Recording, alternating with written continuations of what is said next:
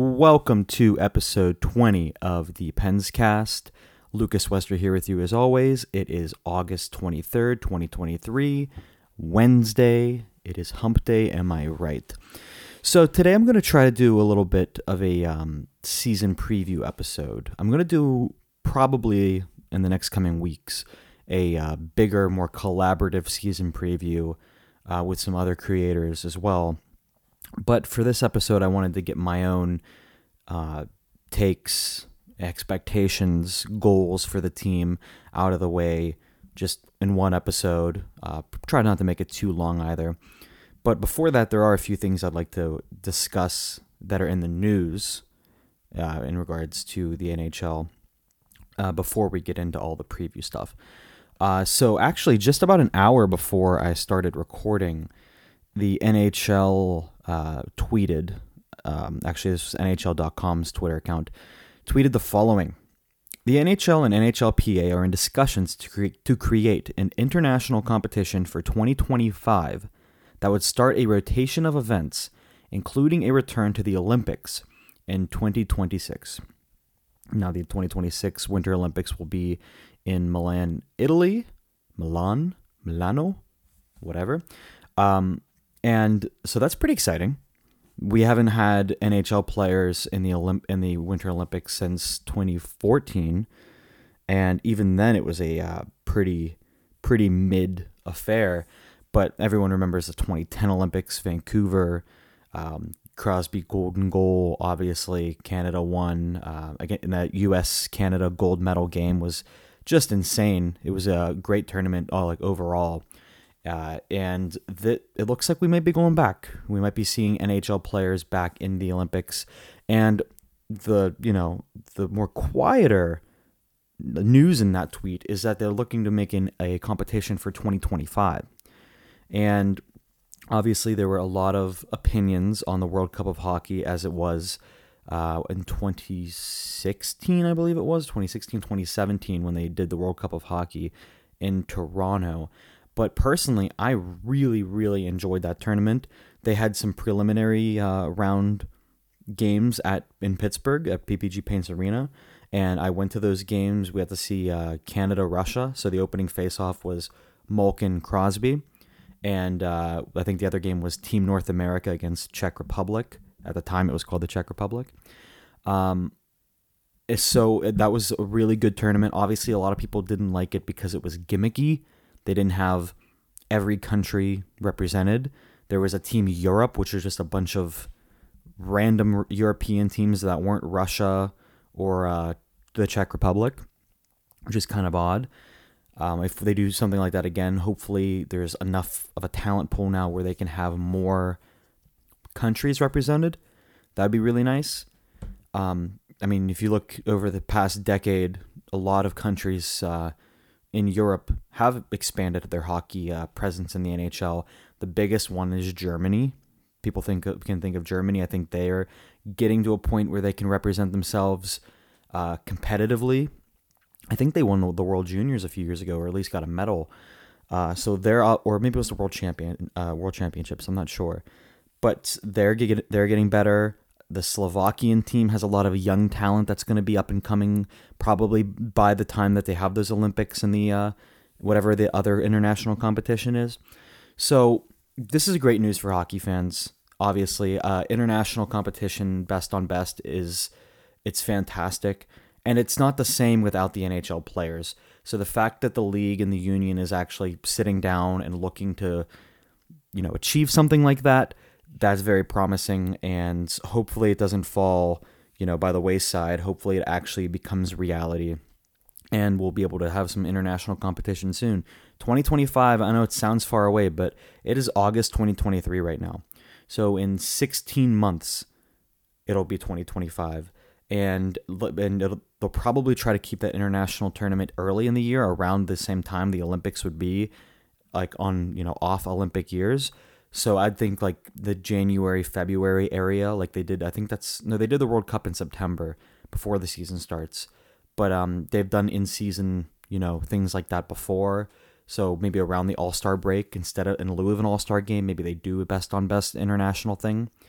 But either way, if you can get NHL players to represent their countries, it's so exciting. And we've gone almost an entire generation of players without seeing that. When Crosby won, gold for Canada back in 2010, he was 4 seasons into his NHL career. Now he's 36, 37. We were robbed of a lot of years of really good international hockey, and hopefully we can start getting guys like Matthews, McDavid, the entire young group, get them to represent their countries, because during the World Cup, those guys were all so young. They were representing Team North America. They were on the under 23 team, which was super exciting. It was an awesome team to follow. I still have Team North America merchandise I wear. I have a hat. I have like a shirt.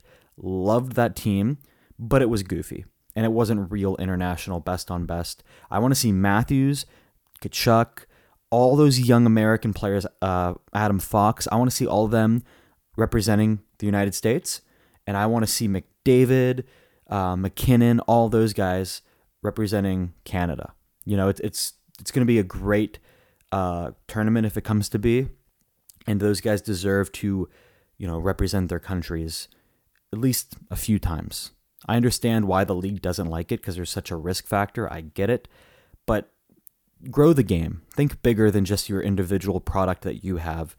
Grow the game, and you'll have more fans that'll watch and buy merchandise for the NHL players. Trust me, that will happen. So that's the biggest news that came out today. And also, there's a lot of news coming out, because I think, I don't know where it's happening, but I know the 32 Thoughts guys, Jeff Merrick and Elliot Friedman, have been doing a bunch of interviews today. I think they may be over in Europe doing their European player tour. And there's news about William Nylander coming out, Elias Pettersson, a few others. Nylander's obviously said he's not in a rush for a contract. He's a pending UFA at the end of the season. Should be interesting. And, now anything Leaf related has to become Penguin related, because Kyle Dubas is now in charge of the Penguins. So maybe there's some connection there. Not going to start that rumor, though. There's probably not enough money to make that happen anyways.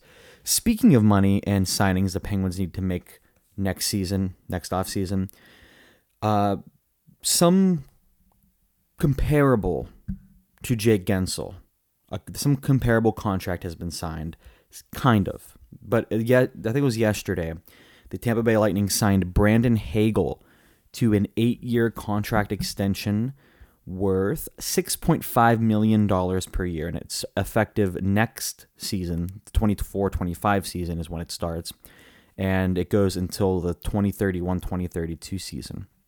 Brandon Hagel is 24, and he was acquired from the Blackhawks to the Tampa Bay Lightning, obviously, 2 seasons ago at the deadline, and it was a bit of a surprise because the Tampa Bay Lightning gave up 2 first-round picks for Brandon Hagel, and it was as well as Taylor Radish and Boris Kachuk, who at the time were still young players who had some potential to them. They still do, but nonetheless, Brandon Hagel is the newest long-term commitment of Julien Brisebois and the Tampa Bay Lightning. Now, like I said, 24 years old. And if you're trying to compare this to Jake Gensel's contract, which I am,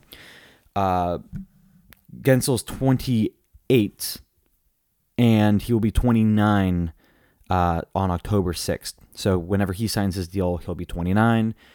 Brandon Hagel still he turns 25 actually at the end of this week. So you could say this contract starts when he's 26, and Gensel's will start when he's 29. So there's a gap there, definitely a gap there. But if you look at the numbers, it's kind of crazy that Brandon Hagel got 8 years. Now, analytically, from what I've seen online from guys like JFresh and Evolving Hockey, Brandon Hagel is analytically very good, and he does contribute a lot offensively. I think his defensive numbers were pretty good too. But on the surface, if you're going, like, if this was an arbitration hearing and you're looking at just like surface level stats, I don't think he's worth what he got. Let's go. He had his first full season in Tampa this past season, 81 games, he had 30 goals, 34 assists, 64 points. That was by far his best offensive season of his career. You go back to season before where he played 55 games for the Blackhawks and then 22 for Tampa. When he was with the Blackhawks, he had 21 goals, 16 assists, 37 points. And in 22 games with Tampa in the regular season, he had 4 goals, 3 assists, 7 points. So if you're keeping track, that's 25 goals, 19 assists, and 44 points for the Lightning forward. And in the playoffs of that season, the 21-22 season, he played 23 games with Tampa Bay. And in 23 games, he only got 2 goals, 4 assists, 6 points. Last year, in the first round against Toronto, he played 6 games for the Lightning, getting 1 goal, 4 assists, 5 points. So a lot better point production rate last playoff compared to the season before. But still, 6 points in 23 games is not great, especially for a guy who they paid so much for at that very deadline. Now, Jake Guentzel offensively produces at a much, much better rate than Brandon Hagel. But granted, he is older, so he's more veteran. He has a lot more experience. It should be noted, Brandon Hagel he just played his 200th game in the NHL. He has 211 games played at the NHL level. Jake Guentzel, on the other hand, has played over double that, 453 games played for Guentzel. Now, if you were just comparing the past 2 seasons, like I said, 21-22, he scored a combined 25 goals, Hagel, then 30 this most previous season. And then you look at Jake Guentzel, who scored 40 in 21-22, and then 36, 22-23. But beyond goals, Jake Guentzel is a lot closer to being a point-per-game player over the course of his career than Brandon Hagel. Guentzel has 414 career points in 453 games. Hagel, in 211 games played, 132 points. Different players, but similar style. I think Hagel's probably better defensively than Guentzel is. And I still think there's better comps for a Jake Guentzel contract than Brandon Hagel, because they're in a little bit of a different situation. You're buying up more youthful years when you're signing Hagel to an 8-year deal than if you were to sign Guentzel to an 8-year deal. The one I used as the best baseline actually was the Alex DeBrincat deal, because he also is closer in age to Guentzel than Brandon Hagel is. He will be 26 in December. He's 25 now. And he signed a 4-year deal after being dealt to the Red Wings from Ottawa. And he's just a hair under $8 million. He's $7.875 million for the next 4 seasons. And that will take him to age 30, I believe. Yeah, he'll take him to his age 30 season, where he will then be an unrestricted free agent. Whereas Jake Guentzel, he is on his final year. When he hits the open market next July, he will be 29. So, again, there's still not a perfect comparable for Jake Guentzel. I'd say another one that you could possibly look at is William Nylander, but Nylander himself hasn't signed his deal yet. And from everything we've heard in regards to that contract, it sounds like it's going to be a lot. There have been rumors that he's asking for in the neighborhood of double digits, $10 million plus. And if you look at him, his career actually does line up more so with Guentzel than the previous 2. He is 27, and when he signs, or I guess when he's scheduled to hit the open market next July, he'll be 28 years old. He last season had 87 points in 82 games, including 40 goals, the first time he hit 40 goals in a season. He has scored 30 goals 3 times, in his career. And Jake Guentzel has hit that mark also 3 times, but he had 2 40-goal seasons, whereas Nylander's only scored that 1 time. In 521 games played for Nylander, he has 430 points scored, 177,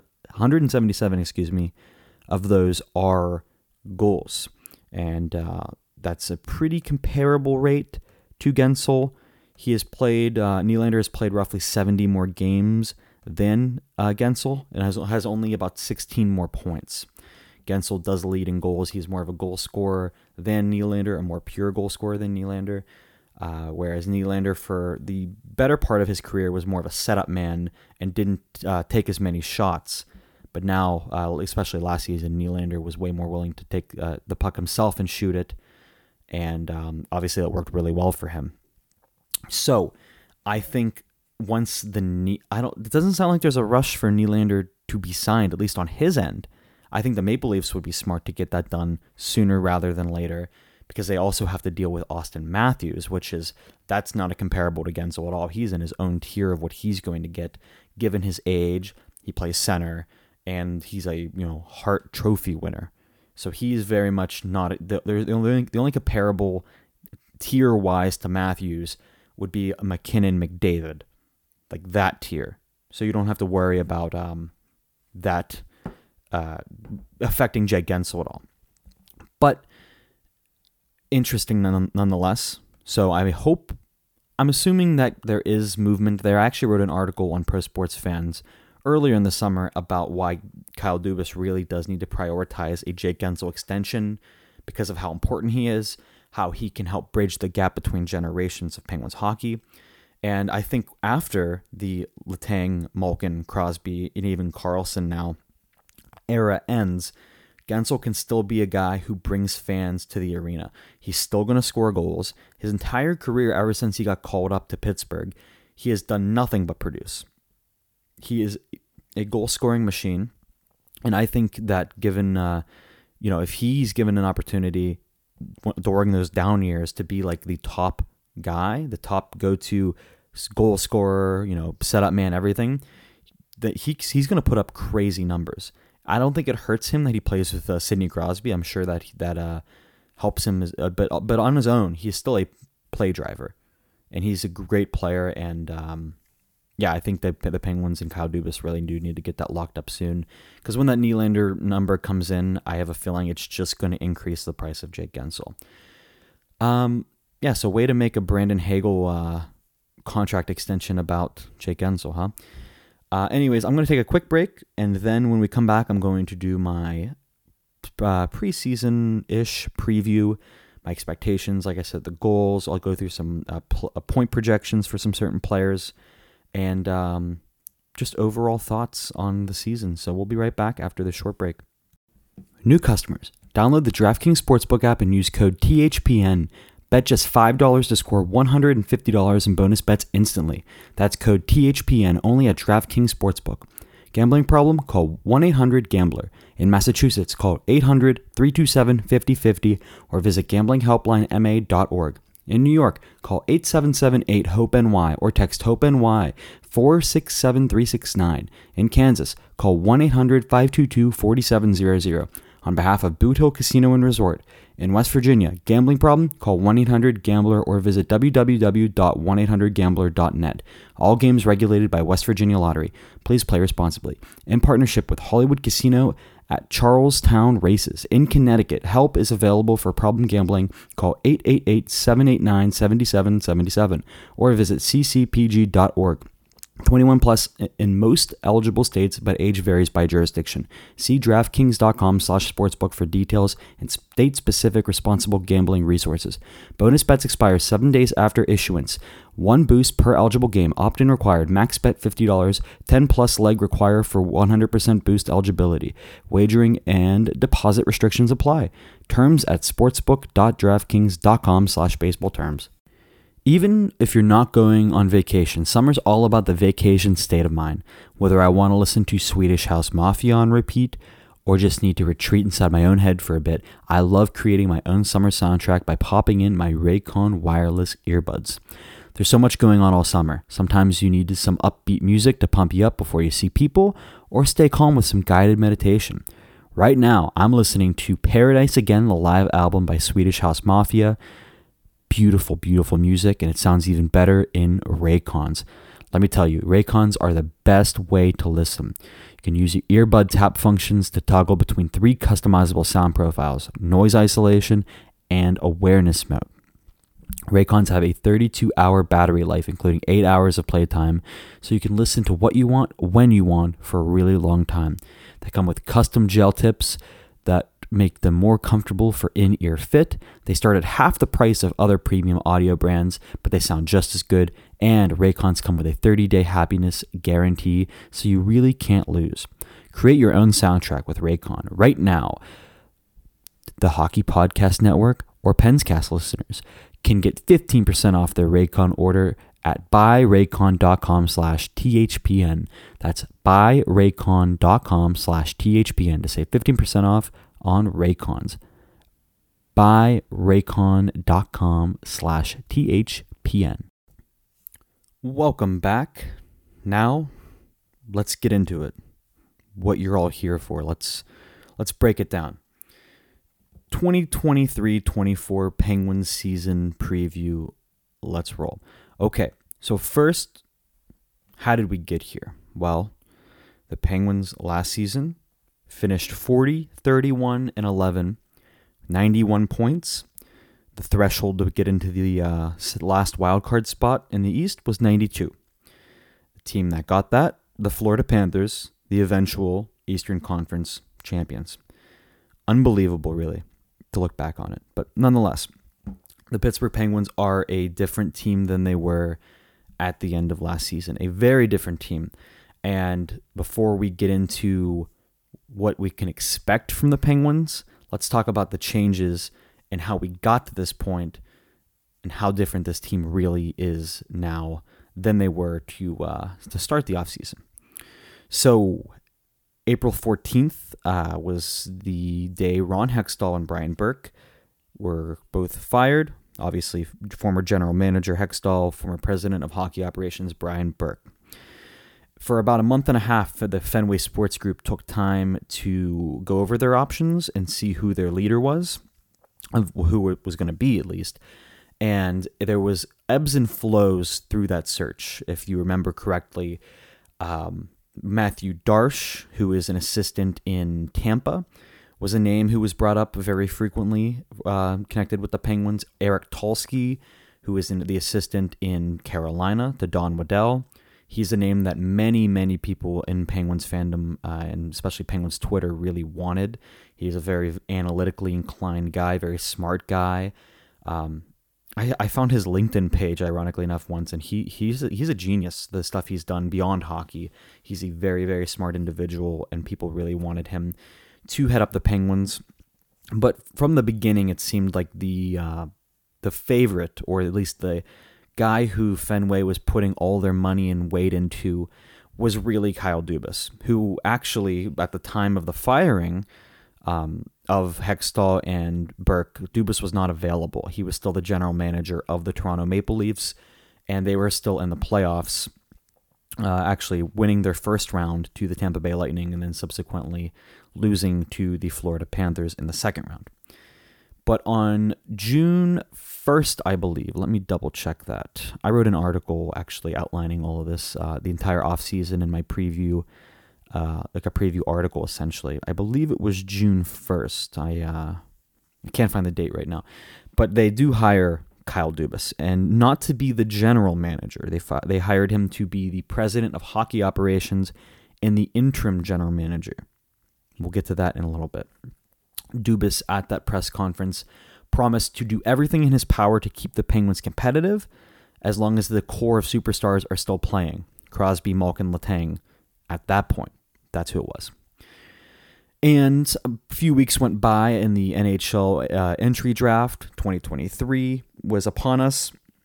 And until that morning, there wasn't many moves that have been made or many things that Dubas had done, which there's not really much to do other than re-sign a few, minor league guys during that time period. But earlier in the day of the first round of the draft, Kyle Dubas did make a splash. The Vegas Golden Knights were cap-strapped after winning the Stanley Cup, and they needed money to re-sign the goalie who took them there, Adin Hill, as well as their top trade deadline acquisition, Ivan Barbashev. So a casualty of that was forward Riley Smith, who was a top six forward for them from the moment he got there at, their inaugural year in 2017. and he helped them get to the final during their first year. He really broke out. He came over from Florida, obviously, but he's bounced around a bit in his career earlier. He was with Dallas. I believe he was drafted by Dallas, and he was a Bruin also. And then obviously went to Florida and then Vegas, and now he's in Pittsburgh. The Penguins and Dubas acquired him for a third-round pick. That was the pick that they got for Teddy Bluger at the deadline. So essentially, Bluger, or I guess like a month or two of Bluger for Riley Smith. Not too bad.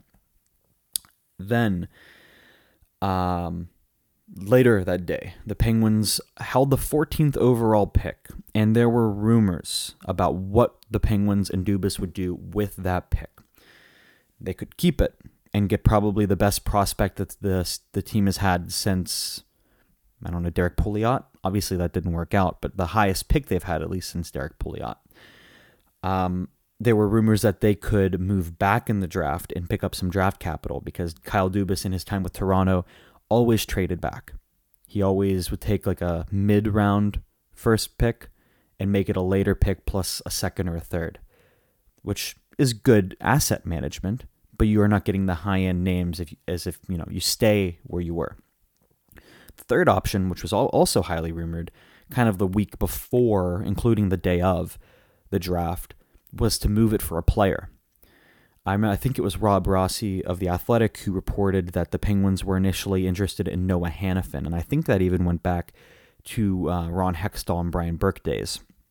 Noah Hanifin, Calgary Flame, one of the guys I believe who told them that he would not re-sign, and he did request a trade earlier this offseason. Yeah, I think he's left-handed, pretty good two-way defenseman. I think more defensive than anything. But, very good player. He was involved in a deal that sent him from Carolina shortly after being drafted to Calgary. I believe it was the Dougie Hamilton deal, but I could be wrong. Those teams have made a lot of deals with one another. Elias Lindholm was in one. Adam Fox was in one, ironically enough. That all may have been the same deal. I'm not 100%. But that was the rumor that was kind of rumored the week before. But day of, things got a little interesting, and this didn't really come out until after, but this did happen on the day. So the story goes that the Boston Bruins were looking to get into the range that the Penguins were picking in, that middle of the first round region, so like the mid-teens, because the player that they met with actually on the draft floor at the draft day was Oliver Moore, who eventually went to the Blackhawks at 19, I believe. And the Bruins really wanted to get Oliver Moore in the fold. And they had, at that time, the reigning Vezina Trophy winner in Linus Ullmark, who has, I think, 2 more years left on his deal. And they also had, at the time, pending RFA, Jeremy Swayman. Now, if you've been listening to this podcast for a while now, I was very, very big on them going after Jeremy Swayman to be their starter for this season. And for moving forward, he's a very young, good goalie. And I didn't think that the Bruins would have money to re-sign him. They did get him on a 1-year deal. I think it may have been through arbitration. I'm not sure. But he's still not fully, long-term committed in Boston. But Ullmark was the one, actually, who was rumored to be on the chopping block to be dealt for that first-round pick, a first-round pick. Now, it wasn't, I think it was Elliot Friedman of 32 Thoughts who reported the story, that it was obviously they're looking to trade Ullmark for that first-round pick in that range. Now, the teams that were picking in that range, none of them really needed a goaltender other than Pittsburgh. So the dots I connected was that there would have been a deal for 14th overall for Linus Ullmark. I don't know how great of a trade that would have been. Maybe in retrospect we look at that if that trade had been done and we're at this point in the offseason, we would look back and be like, man, that was a lot that they gave up for a guy who had one really, really, really good season, and maybe that's it. Maybe that was just a flash in the pan. I would have been willing, and I said this before, to give up 14th overall for Swayman because he's younger. He has a lot more, potential to him. And I think he has the ability to be a top 10, top 5 goalie down the line. And I think he's too good to be a backup or even be splitting time with Ullmark in Boston. I think he deserves to be a starter in his own right elsewhere. But nonetheless, the rumor would have been Allmark to Pittsburgh. Didn't end up happening. Dubas holds on to the pick. And who do they pick with that 14th overall? They get forward Braden Yeager, who is a center in the Western Hockey League. I've written and talked about him a lot. I do like that pick. There were higher projected players that were available. Gabe Perreault, I think it's Perreault. He was available. He ended up going to the Rangers. Oliver Moore was one of those guys who was available. Zach Benson went one pick before the Penguins had. He went 13th to the Sabres. I truly believe that if he was available at 14 overall, they would have picked Benson over Yeager. But what are you going to do? The Sabres weren't going to give up the opportunity to pick Benson. They snagged him up, and that's going to be a great player for them down the line. But Braden Yeager, good pick, best prospect in the Penguins cupboards, bar none. And I do believe in him, but he's not going to be an immediate impact for the team. He still has some time he needs to develop. Probably stays in the Western League for another year, maybe 2, then get some time down in the A. And eventually, I'd say 3 years is probably a realistic timeline for him to be in Pittsburgh, if he's not dealt by then, because right now he is probably one of their most valuable assets. And there were rumors that he may be dealt, in a bigger deal, even an Erik Karlsson deal. Didn't end up happening. I think Dubas is going to want to hold on to him for a little bit. So that was draft day. There were later picks, obviously, that were made. Some seem good, some seem bad, but it's 2 months removed from those picks being made. Your best case scenario is 4-5 years down the line, those guys are in the league. It's such a shot in the dark, you have no idea. So I'm not even gonna, make any analysis on those picks because they're very much just shots in the dark at this point. Fast forward a few days.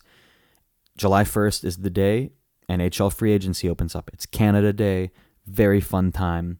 The day started, ironically enough, with Dubas's former team signing a former Penguin. The Leafs signed Ryan Reeves as the first contract of the day. I believe it was the night before that it seemed like that was pretty much set in stone. And it started a little quiet for the Penguins, but then Dubas got to cooking. He put on his apron and he said, "Let me cook." The biggest signing, or biggest addition, I guess, of that day was defenseman Ryan Graves. Formerly of the Devils. Before that, he was with the Avalanche. He was a New York Rangers draft pick once upon a time. He signed a 6-year contract with the Penguins worth $4.5 million annually. Very good addition. We'll get into that a little bit and what I expect out of him. But that was the biggest deal of the day for additions. But the biggest decision made is financially and, impact-wise, was instead of going to the trading block and looking to see one of the many goalies that was available, instead of going to the free agency market, seeing who was available, and there were many, Kyle Dubas decides to re-sign Tristan Jarry to a 5-year contract worth $5.375 million annually. Now, I have thoughts on that, but I'll get into that in a little later whenever we're going through expectations and everything. But the immediate reaction was negative. Penguin fans still, 2 and almost 3 months after that signing happening, are uncertain that that was the right decision. But we'll see. We'll obviously have to see how that works out. We'll get into that in a little bit later. But all the July 1st signings, well, not all of them, but there were more, essentially, than just Graves and Jarry. Also, veteran forward Lars Eller was signed, as well as Noel Acciari and Matt Nieto. And at the time, third goalie, Alex Nedeljkovic. We'll get into that in a little bit. But before Dubas could take the stage, I guess, for his end-of-day press conference that he had planned for the end of the start of free agency, rumors started to spread that the Sharks were shopping Erik Karlsson. All right, Karlsson had requested a trade. He wants to compete for a Stanley Cup, and there were many teams that were listed in the rumor, including the Penguins. Now, at the press conference, Dubas was asked about this rumor, and this was his quote. When there's a player like that who becomes available, especially with a core like this, I think it's incumbent on me to reach out and see if there's a fit for us. That's the way I viewed that entire situation. That was July 1st. Now, Penguins, Hurricanes, Kraken, Maple Leafs all were named in the report for Erik Karlsson. But slowly throughout the summer, as the summer went on, teams would fade away. The Maple Leafs never seemed like they made a ton of sense just financially. The Kraken started to fade away from the conversation as well until it got to the point where it was Carolina, Pittsburgh, if you remember correctly. Carolina had a deal in place for Tony DeAngelo from the Flyers. That never ended up coming to be. He got bought out, but then Carolina signed him. So at that point, it seemed inevitable that the Karlsson Penguins relationship, it was going to become a thing. The trade was going to happen. And then on August 6th, the wait was over, and we got the deal. Erik Karlsson, Rem Pitlick, Dylan Hamaliuk, and a 2026 third-round pick are what Pittsburgh got. What did they give up? They gave a top 10 2024 first-round pick protected to the Sharks, as well as Mikael Granlund and Jan Rutta. They gave a 2025 second-round pick, Jeff Petrie, Casey DeSmith, and Nathan Legere to the Canadiens. Huge trade. Huge implications. Bunch of contracts moving hands there. Massive. And more than just the, specifics of the deal, but just what this means for the team, especially at the moment that the trade happened. Penguins fans have a very different outlook now after that trade on the season and the seasons upcoming than they did beforehand. Because it means now that they're going for it. Last season it was dull. All throughout the fan base, things were, very grim thanks to the management of the previous administration. But this trade raised confidence, raised expectations, raised excitement, and Penguins fans are now looking forward to hockey, not just because it's hockey, but they're looking forward to good hockey. They're looking forward to competing for a Stanley Cup. Erik Karlsson gives him that opportunity, but more than just him himself, it means that the team is serious about going for a cup. Whereas last year, the deals that were made were pitiful. They were made just to make moves. Look at Granlund.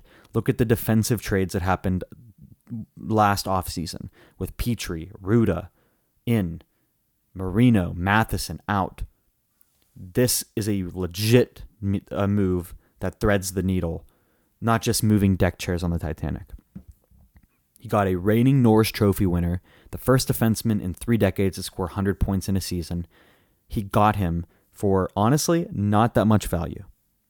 And he got rid of a lot of the bad value on this team too. So it just masterclass of a trade for Kyle Dubas. There hasn't been a manager since when Rutherford was cooking trade after trade that, there's never been a moment where confidence in the Penguins front office is higher than it was right now. Or it was at the moment during the trade and is right now. Penguin fans trust Kyle Dubas and the team he's built around him, including the guys he's brought in like Jason Spezza, Trevor Daley, including the people he's kept around and promoted like Amanda Kessel.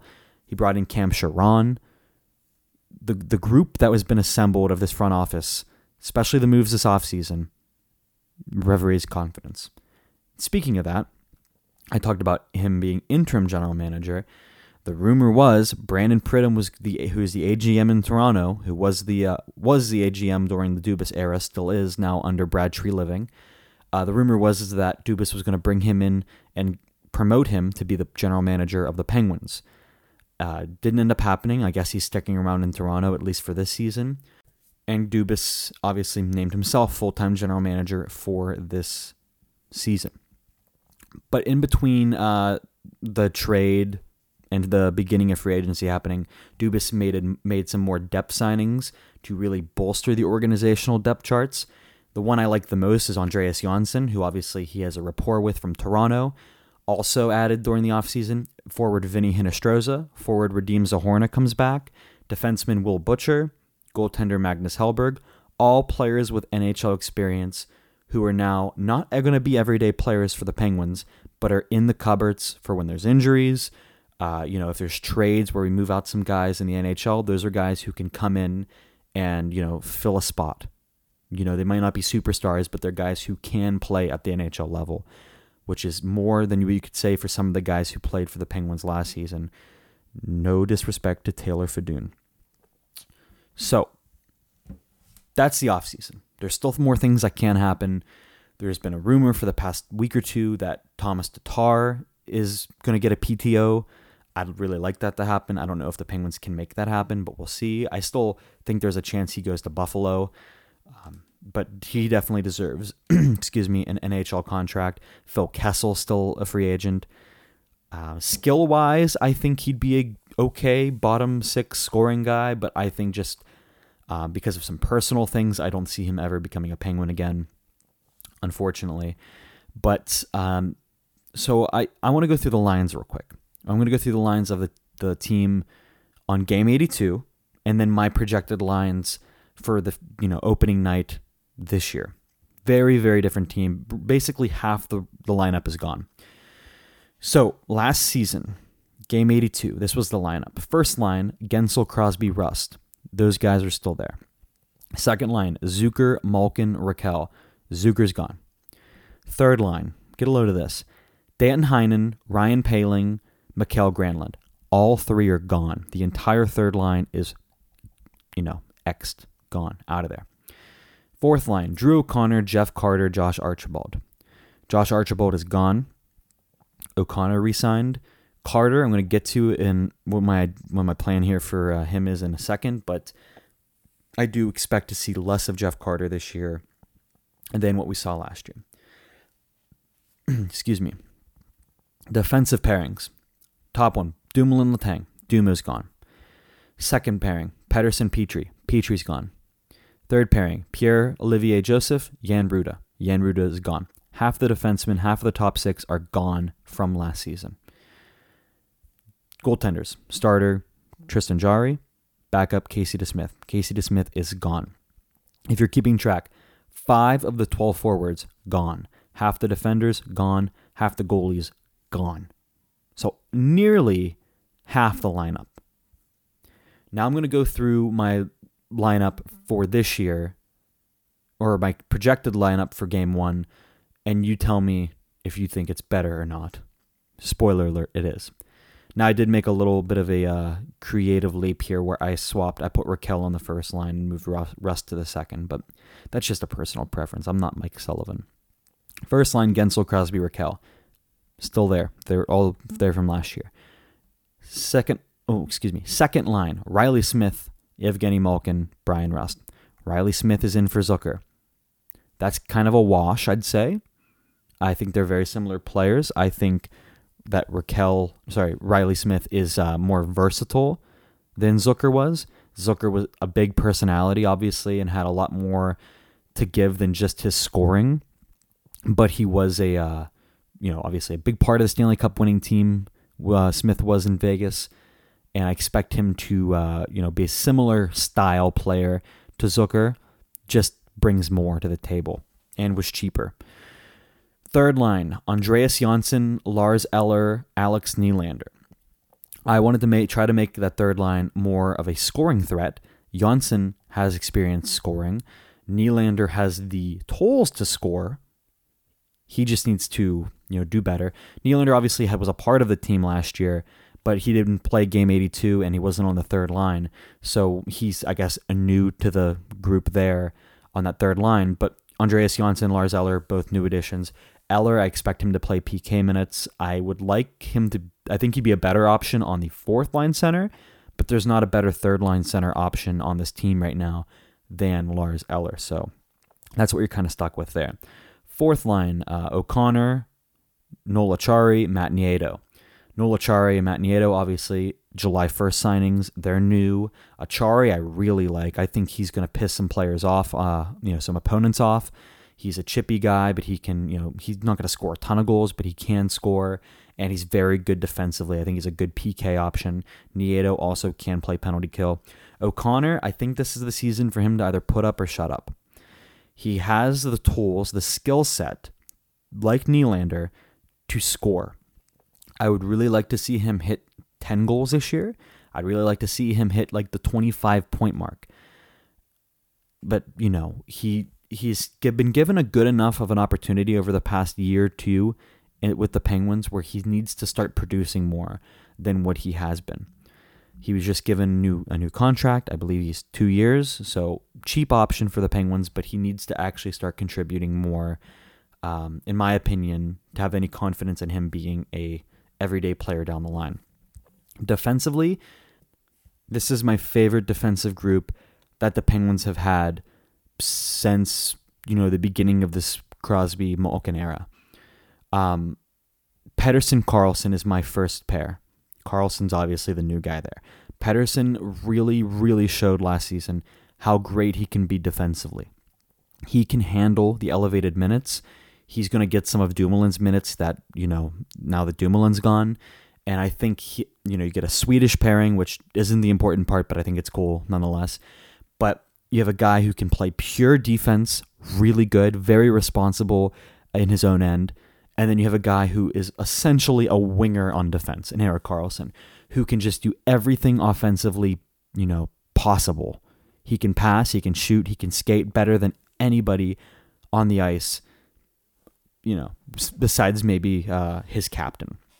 So I really like that pairing. I think there's the potential to be a very good pairing. And the diet version of that pairing is the second pair, which I have Ryan Graves with Chris Letang. The beautiful thing about this season is that likely well over half of the time, there will be one of either Karlsson or Letang on the ice. The third pair, which is POJ, and I have Ty Smith taking the 6th spot, I don't think they're going to get a ton of ice time. I assume that Joseph, I don't know about Smith as much, but Joseph's probably going to get some PK time. But you're not going to see them as much because now you've guys, Karlsson and Letang, who both have experience playing 25, 30 minutes a night. So we could really be in for a very, very high scoring team here in Pittsburgh. I really do enjoy that defensive grouping. Ty Smith, like I said, kind of with O'Connor and Nylander, it's kind of time for him to put up. Put up or shut up. He was acquired for John Marino, essentially. That was the trade. I know there was a pick involved too. But Ty Smith really should not have been in the AHL last season. The fact that he is concerning to me, and he really needs to produce and prove that he can be an everyday NHL player, or that trade is more atrocious than I thought. So hopefully in training camp and preseason, he proves that he's worth it. He proves that he's worth that 6th spot. Because if he's not it, then it's Chad Ruhwedel every night. And no offense to Chad Ruhwedel, I really like him as a player, and I think he's great in the role he's played over the past few years. But he should not be an 82-game player. Chad Ruhwedel should be the guy who you throw in when there's injuries. I don't think he needs to be an everyday player. Ty Smith has the potential to be an everyday player.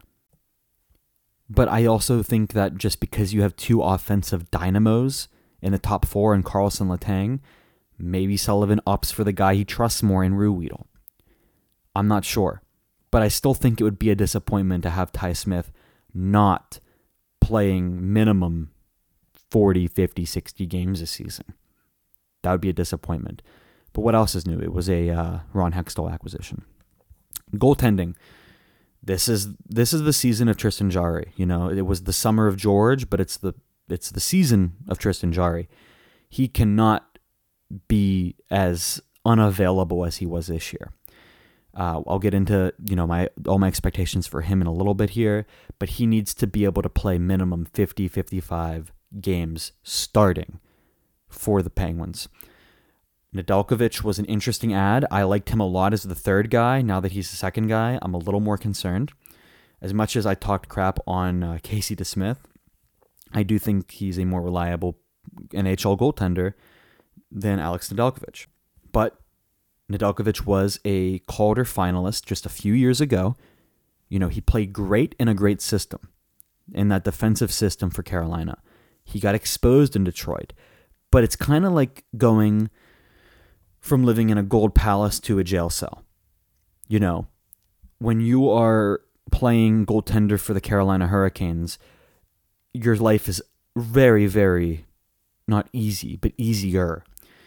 Detroit, other than Mo Seider, I hate their defensive group. I think it's just a bunch of guys being overpaid who they all are guys who like came up for a new contract after their best season, cashed in, and now are, just mid or bad in some cases. So he got exposed in that situation. I would really like to see him, I'd like to see how Nedeljkovic can go in the Penguins system. It's going to be different. I think it's going to be somewhere in between Carolina and Detroit. But I'll get into all that expectations here in a second. I want to go over some numbers first. Goals for the Penguins last season. They ranked 17th in the NHL at 262, which was 3.19 goals per game. This is going to improve. They're not going to be 17th anymore. They're going to be a, top half, hopefully top 10 team in goals for. And here's my reasoning. Obviously, they made a ton of additions. Bottom six, basically entirely new. Those guys aren't going to be scoring a ton of goals. Hopefully, Nylander can break out a little bit. I'd really like to see him get some, better numbers. And like I said, O'Connor too. But if you just want to do a 1-for-1 swap, it's going to be a little different because their ice time, their deployment's going to be different. But if you're essentially replacing Jeff Petrie with Erik Karlsson. So here's just to replace that 1-for-1 swap. Let's go over their numbers. Petrie also did get power play 2 time, not power play 1 like Karlsson's going to get. So there is that. But even so, it's unbelievable. Jeff Petrie, in 61 games last season, 5 goals, 26 assists, 31 points. Karlsson's coming off a season where he scored 25 goals, 76 assists for 101 points. That is 70 additional points. That is 20 more goals. That's 50 more assists. The Penguins are going to score more just from that addition alone. I think there's going to be more than just that. But that alone gets you a lot more goals.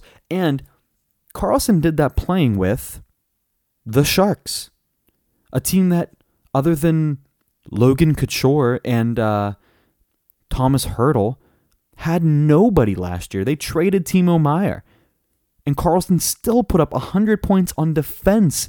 I don't think people are understanding how insane that feat was. That's the kind of thing that if you look back at and you see a defenseman during the, Gretzky Oilers, you're like, okay, that makes sense because he was playing with that. Something like that would make sense to me. Karlsson did this with last year's Sharks. If he is 90% of what he was last year, he can put up easy 90 points. Obviously, 90% of the points would be 90. But he is going to play with such better players. He's going to get ice time with Hall of Famers. The Penguins are going to benefit from him. He's going to benefit from playing with the Penguins. And I truly do think that they're going to really get an offensive boost from him alone. Riley Smith and Jason Zucker, their production is going to be a bit of a wash. Zucker scored more goals last season, but I still think that they're going to more or less be a wash. And then the bottom 6 guys, they don't look like they're going to be the best scorers, but it's going to be better than it was last year because there was nothing last year. Danton Heinen, Ryan Poehling, Mikael Granlund, Jeff Carter, Josh Archibald, those aren't scoring guys either. So at least you're improving on the defensive end and possibly on the offensive end. You don't really know yet. But we'll see. It can't be worse than it was last year, at least on the bottom 6 end of the ice. But goals for, just based on the Karlsson thing alone, the Penguins are going to catapult, in my opinion. Power play, same thing. Penguins had the 14th best power play last season at 21.72%. And I could talk about this for hours, but essentially the same thing I just discussed. You're potentially having 4 future Hall of Fame players on 1 power play unit. Karlsson had a lot of 5-on-5 points last year, so he's not a power play merchant per se. But him at that quarterback position, having Letang down on the right side further, Evgeny Malkin on his point on the right side of the ice so he can slap home goals, Crosby up the middle, and then Gensel up front on the right side. Or left, wherever they decide to put them at. You have 4 almost certain Hall of Famers and Jake Gensel on a top power play unit. And you're swapping out guys who cycled into that unit last year were Rust and Raquel. You're swapping in Karlsson for them. Like, it's a no-brainer that is going to improve. 14th still wasn't bad last season, considering how bad the team did play, especially like in the end of the season, where they really started blowing it. 14th power play wasn't that bad. And they're going to improve just on him alone, just on having EK65 alone. Maybe top 10 wouldn't be bad. If you have the 11th best power play, 9th best power play, something like that, that's totally cool. Goals against, the team ranked 18th last year with 264. That's 3.22 goals against per game. If you're keeping track, they had a negative 2 goals against differential last year. They allowed 2 more goals than they scored, which on a team that featuring Sidney Crosby is insane. It's absolutely unbelievable that they ever reached that mark. And I think a lot of that was catapulted by the moves that Ron Hextall made the offseason prior. Like I said, trading away Mike Matheson, John Marino, bringing in Jeff Petrie, Jan Rutta to replace them. Marino and Matheson were great last year. Like Matheson is really, really impressive with Montreal. Marino had great years in Pittsburgh, had one off year, and dealt him. And it was probably the worst. I've been saying this for multiple, but it may have been the worst decision in that Hextall era because Marino was a cost-controlled, for a long time, right-handed, young, defensive defenseman. You do not find that every day. They traded a 6th-round pick for his rights from Edmonton, and they hit the jackpot. And immediately Ron Hextall hot potatoed him to the Jersey Shore. Unbelievable. And they didn't recover from that. The team did not recover from that. Those 2 downgrades, as well as Brian Dumoulin falling off the end of the earth, especially at the beginning of the season where he was atrocious, it created this perfect storm of awful defensive play. And for the better part of the season, basically from game 1 to game 60, game 65, it plagued the team. And it was awful. I think Ryan Graves is going to help this. Ryan Graves has, been the defensive guy for a lot of good teams and a lot of good pairings. Most recently, he was with Marino in New Jersey. They were a very defensive pair, very responsible. When he was in Colorado, he spent some time with Cale Makar, spent some time with Sam Girard. I don't love using the plus-minus stat to evaluate individuals because I know it's a flawed stat, but he's only played 302 NHL games, that's Ryan Graves, and he's a plus 84. So what that tells me is when he's on the ice, his team's able to maintain possession of the puck, or if they lose possession, they're able to get it quickly, and they're outscoring their opponents significantly at even strength. So Graves, that he's going to help the goals against, as well as Marcus Pettersson will receive more of those Brian Dumoulin minutes. I think Pettersson's going to be the top ice time defenseman on the left side. So I have a good feeling that Pettersson, in those elevated minutes that he's going to get now that Dumoulin's gone, is really going to shine defensively, more so than he did last year. He's going to become a solidified top pairing left-handed defensive defenseman. And like I said, I think it's going to complement really well with Erik Karlsson. But Pettersson is going to be the guy who helps eliminate defensive, defensive zone moments and then shift it up the ice, or he can get it over to Karlsson and let him cook. I'm very, very confident that this team, goals against wise, is going to improve next season. Going off of that, the penalty kill. Super mid last year because they were 16th place out of 32. 79.09% on the penalty kill. Graves is going to help in that department. Pettersson getting more of those Dumoulin minutes, that's going to help in the department, as well as the forwards that they acquired during this offseason. Eller, Achari, Riley Smith even, Matt Nieto, all the guys who have experience killing penalties. I like that group of forwards on the penalty kill,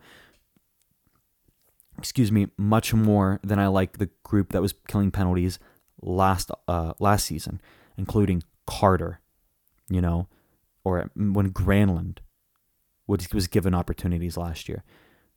These guys are a lot better. I trust these guys on the PK a lot more than what the Penguins were rolling out last year. Now, goaltending. Everyone loves talking about goaltending. Now, like I said, I don't think Jarry is the only question mark in net. I'm still not sold on Alex Nedeljkovic. I've been, like I said, a critic of Casey DeSmith through and through. But overall, his stats last year, in a role he wasn't expecting to play, because he played a lot more games, I think, than he was expecting, his numbers weren't terrible. But there were games where he would just be atrocious. There are some games where he was pretty good, and he'd steal a few games. He's gone. He's in Montreal now, and now we have Nedeljkovic. Nedeljkovic, like I said, had his experience performing well. He's also from Parma, Ohio, not far from Pittsburgh, so maybe he'll feel a little more at home being in this area. He spent a lot of time with the AHL Grand Rapids Griffins last season, where his stats began to improve after having a really bad stint with the Red Wings. Through his 2 years in Detroit, he had 74 appearances. He won just 25 games, so he won a third of his appearances. That's bad. That's really bad. Like I said before, I think the system he'll have in Pittsburgh will help him more than what he was experiencing in Detroit.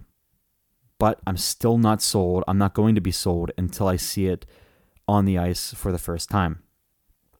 Hopefully, no, not even then. I'm gonna need a few games out of Nedeljkovic to believe that he's legit. And I am worried that he's not legit, and then Dubas is going to have to scramble for an NHL caliber backup at some point in the season, and potentially an NHL caliber starter if Jarry's durability is anything like it was last year. Speaking of Jarry's durability, after signing and through the summer, Jarry has said that he claims to be 100% healthy, and he's ready for the next 5 seasons in Pittsburgh. He's a 2-time NHL All-Star, and his skill has never been the issue. It's his ability to be available, to play healthy and play important games. And by important games, I don't just mean the playoffs. Although in 8 career NHL playoff games, he has 2 wins. Not good. But even during the most recent playoff series for the Penguins, the Rangers series in 2022, he wasn't available until the 7th game. He became injured late in the season. That was, a lot of, curiosity and intrigue about how that even happened, how he became injured. And then DeSmith had to play down the stretch. And then DeSmith got injured in overtime of game 1. Louis Domingue had to play 6 games of that series. 5 full games. And the Penguins' stars performed so well in that series until Crosby got knocked out too. But offensively, they were cooking. If they had an NHL caliber goaltender, they win that series in 6, 5. But they lost it in 7 because they were playing a third goalie for most of the season, most of the series, and then they were playing an injured goalie in Game 7. So there's a question mark about Jarry's availability and then his ability to play in those big games. Most recently, April 11th, 2023 is a date that Penguin fans will remember forever, and NHL fans should remember forever. It's Game 81 of the regular season for the Penguins. They are playing the Chicago Blackhawks in their second-to-last game, their final home game of the season. Through 2 periods, it's 1-0 Chicago. Connor Murphy got a goal, I think halfway through the second. Jarry looks pretty all right. He's not the reason the team's losing right now. You expect to allow 1 goal in 2 periods in most games. You need to score more than that. That's the issue. Malkin evens it up about 5 minutes into the 3rd period. Penguin fans are lit. They're like, we're going to the playoffs. We got this. And then with a span of 26 seconds, Bobby Robinson and I believe it was Andreas Athanasiou score 2 goals. Season's over. Season's done. Blackhawks would score 2 more empty netters. I think the Penguins scored at least 1 more goal. That's the year. Jarry fumbled, and he was supposed to have been healthy at this point in the season. He'd spent a ton of time rehabbing. He did play injured for a little bit, but you cannot blame all of his last season on injury. I'm sorry, you just can't. And if that's the case, then you shouldn't have signed him to a 5-year deal. If he couldn't even play 1 game for you and pull his weight, or whatever he needed to do to play at a fine level. If he was that injured, and it obviously was that important of a game, you let DeSmith play. You let the healthy goalie play. So, suffice to say, I'm not that confident in Tristan Jarry, and he's the biggest question mark of this Penguins team. I think every other position of this team, they've made improvements. There are still holes. Like I said, depth scoring is going to become an issue. Bottom 6 scoring is going to be a problem. If they can get 1 or 2 more guys in that, place in the lineup who can score some goals, I'd be more confident. But the biggest question mark, where's number 35 on the back of his jersey? All that to say, what are my predictions for this season for the Penguins? They will be a playoff team. I realistically think they're going to be the first or second wild card. But I wouldn't be surprised if they're in the running possibly for that third Metro spot. I think Carolina and New Jersey have 1 and 2, however order you want to go. I think they have that wrapped up. But I'm not as confident in the Rangers. I think they're a very good team. I think they are better than the Penguins, but they have experienced some loss. I don't love the additions that they've made this offseason, and they lost all those guys they acquired at the deadline. Wheeler's in. I think he's going to be good for them. But to be honest with you, I don't think that they're better. And they have guys that really need to take a step. Lafreniere's the biggest one. Kakko's another one. They have those young guys that really do need to take a step. And if they do that, then they'll run away with third or second in the Metro, making a run for second. But at this point, I'm not as confident in the Rangers. I still think, on paper, they're better than the Penguins. But when, the going gets tough, we'll see. I don't think the Islanders are better than this Penguins team. They made the playoffs last year. They were that first wild card, obviously a great team. I still don't think that they haven't made any improvements. They're still going to have a problem scoring. I thought they were going to get Vlad Tarasenko. They didn't do that. Buffalo's going to be better. So they're going to be in the running for one of those wild card spots. Ottawa, I think, also is better. They're going to be in the running for the playoff spots. Florida barely got into the playoffs. They got in because, the Penguins fumbled. But they're going to be without like their 2 or 3 top defenders for the first half the season. I have a hard time seeing them recover from that. But if they sneak in, they'll be another team that people are going to bet on now. Even if they're the 8th seed in the East, they're going to fans are going to believe in them now that they've actually done it. Teams that did make it last season also higher up, I'm not as confident in Boston making it. Tampa is still going to make it, but I think that they're kind of losing a lot of the depth that made them special. Toronto is going to be good. I think they're going to be fine. And like I said, Carolina, New Jersey, I trust, fully to make the playoffs. They're very good teams.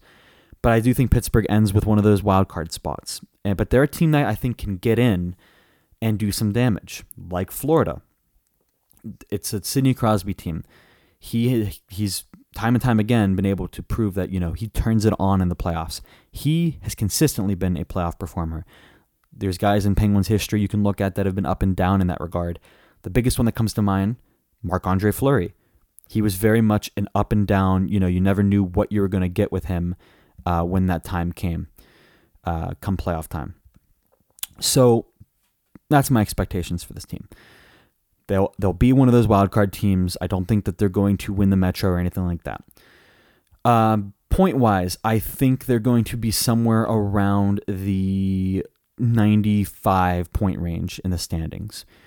Crosby might be able to hit that century mark on his points, I think, now having more playing time with Carlson and Letang. And I think Malkin's going to benefit from that as well because, like I said, over half the time one of Carlson or Letang will be on the ice. A good season for Jarry, like I said, would be 50, 55 games played. What else am I looking at here? 9-10 save percentage.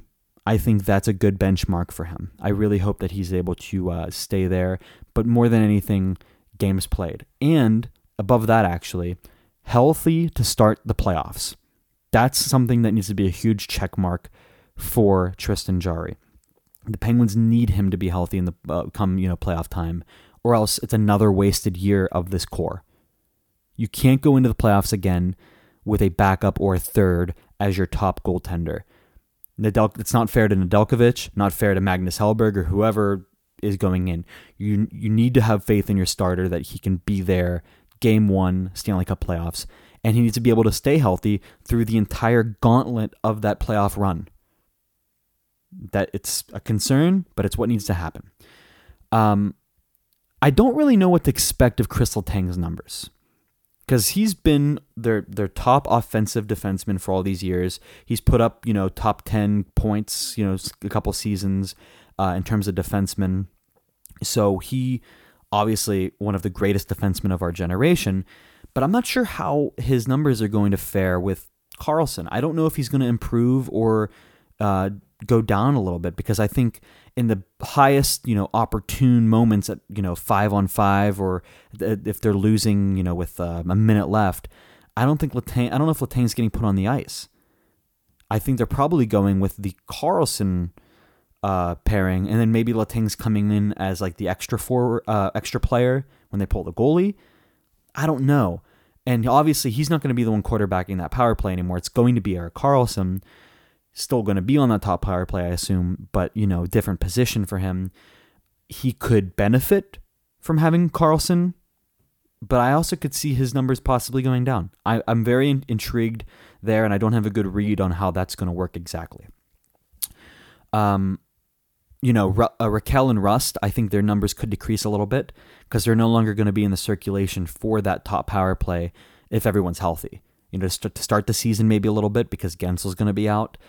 But I think that they could, they're going to be, mainstays on that second power play unit. So I don't expect them to, to increase in points definitely. But they are going to have a more solidified spot there on that second unit. Malkin, I think he's going to be another one of those guys who benefits from the Karlsson addition, just like Crosby, like I mentioned.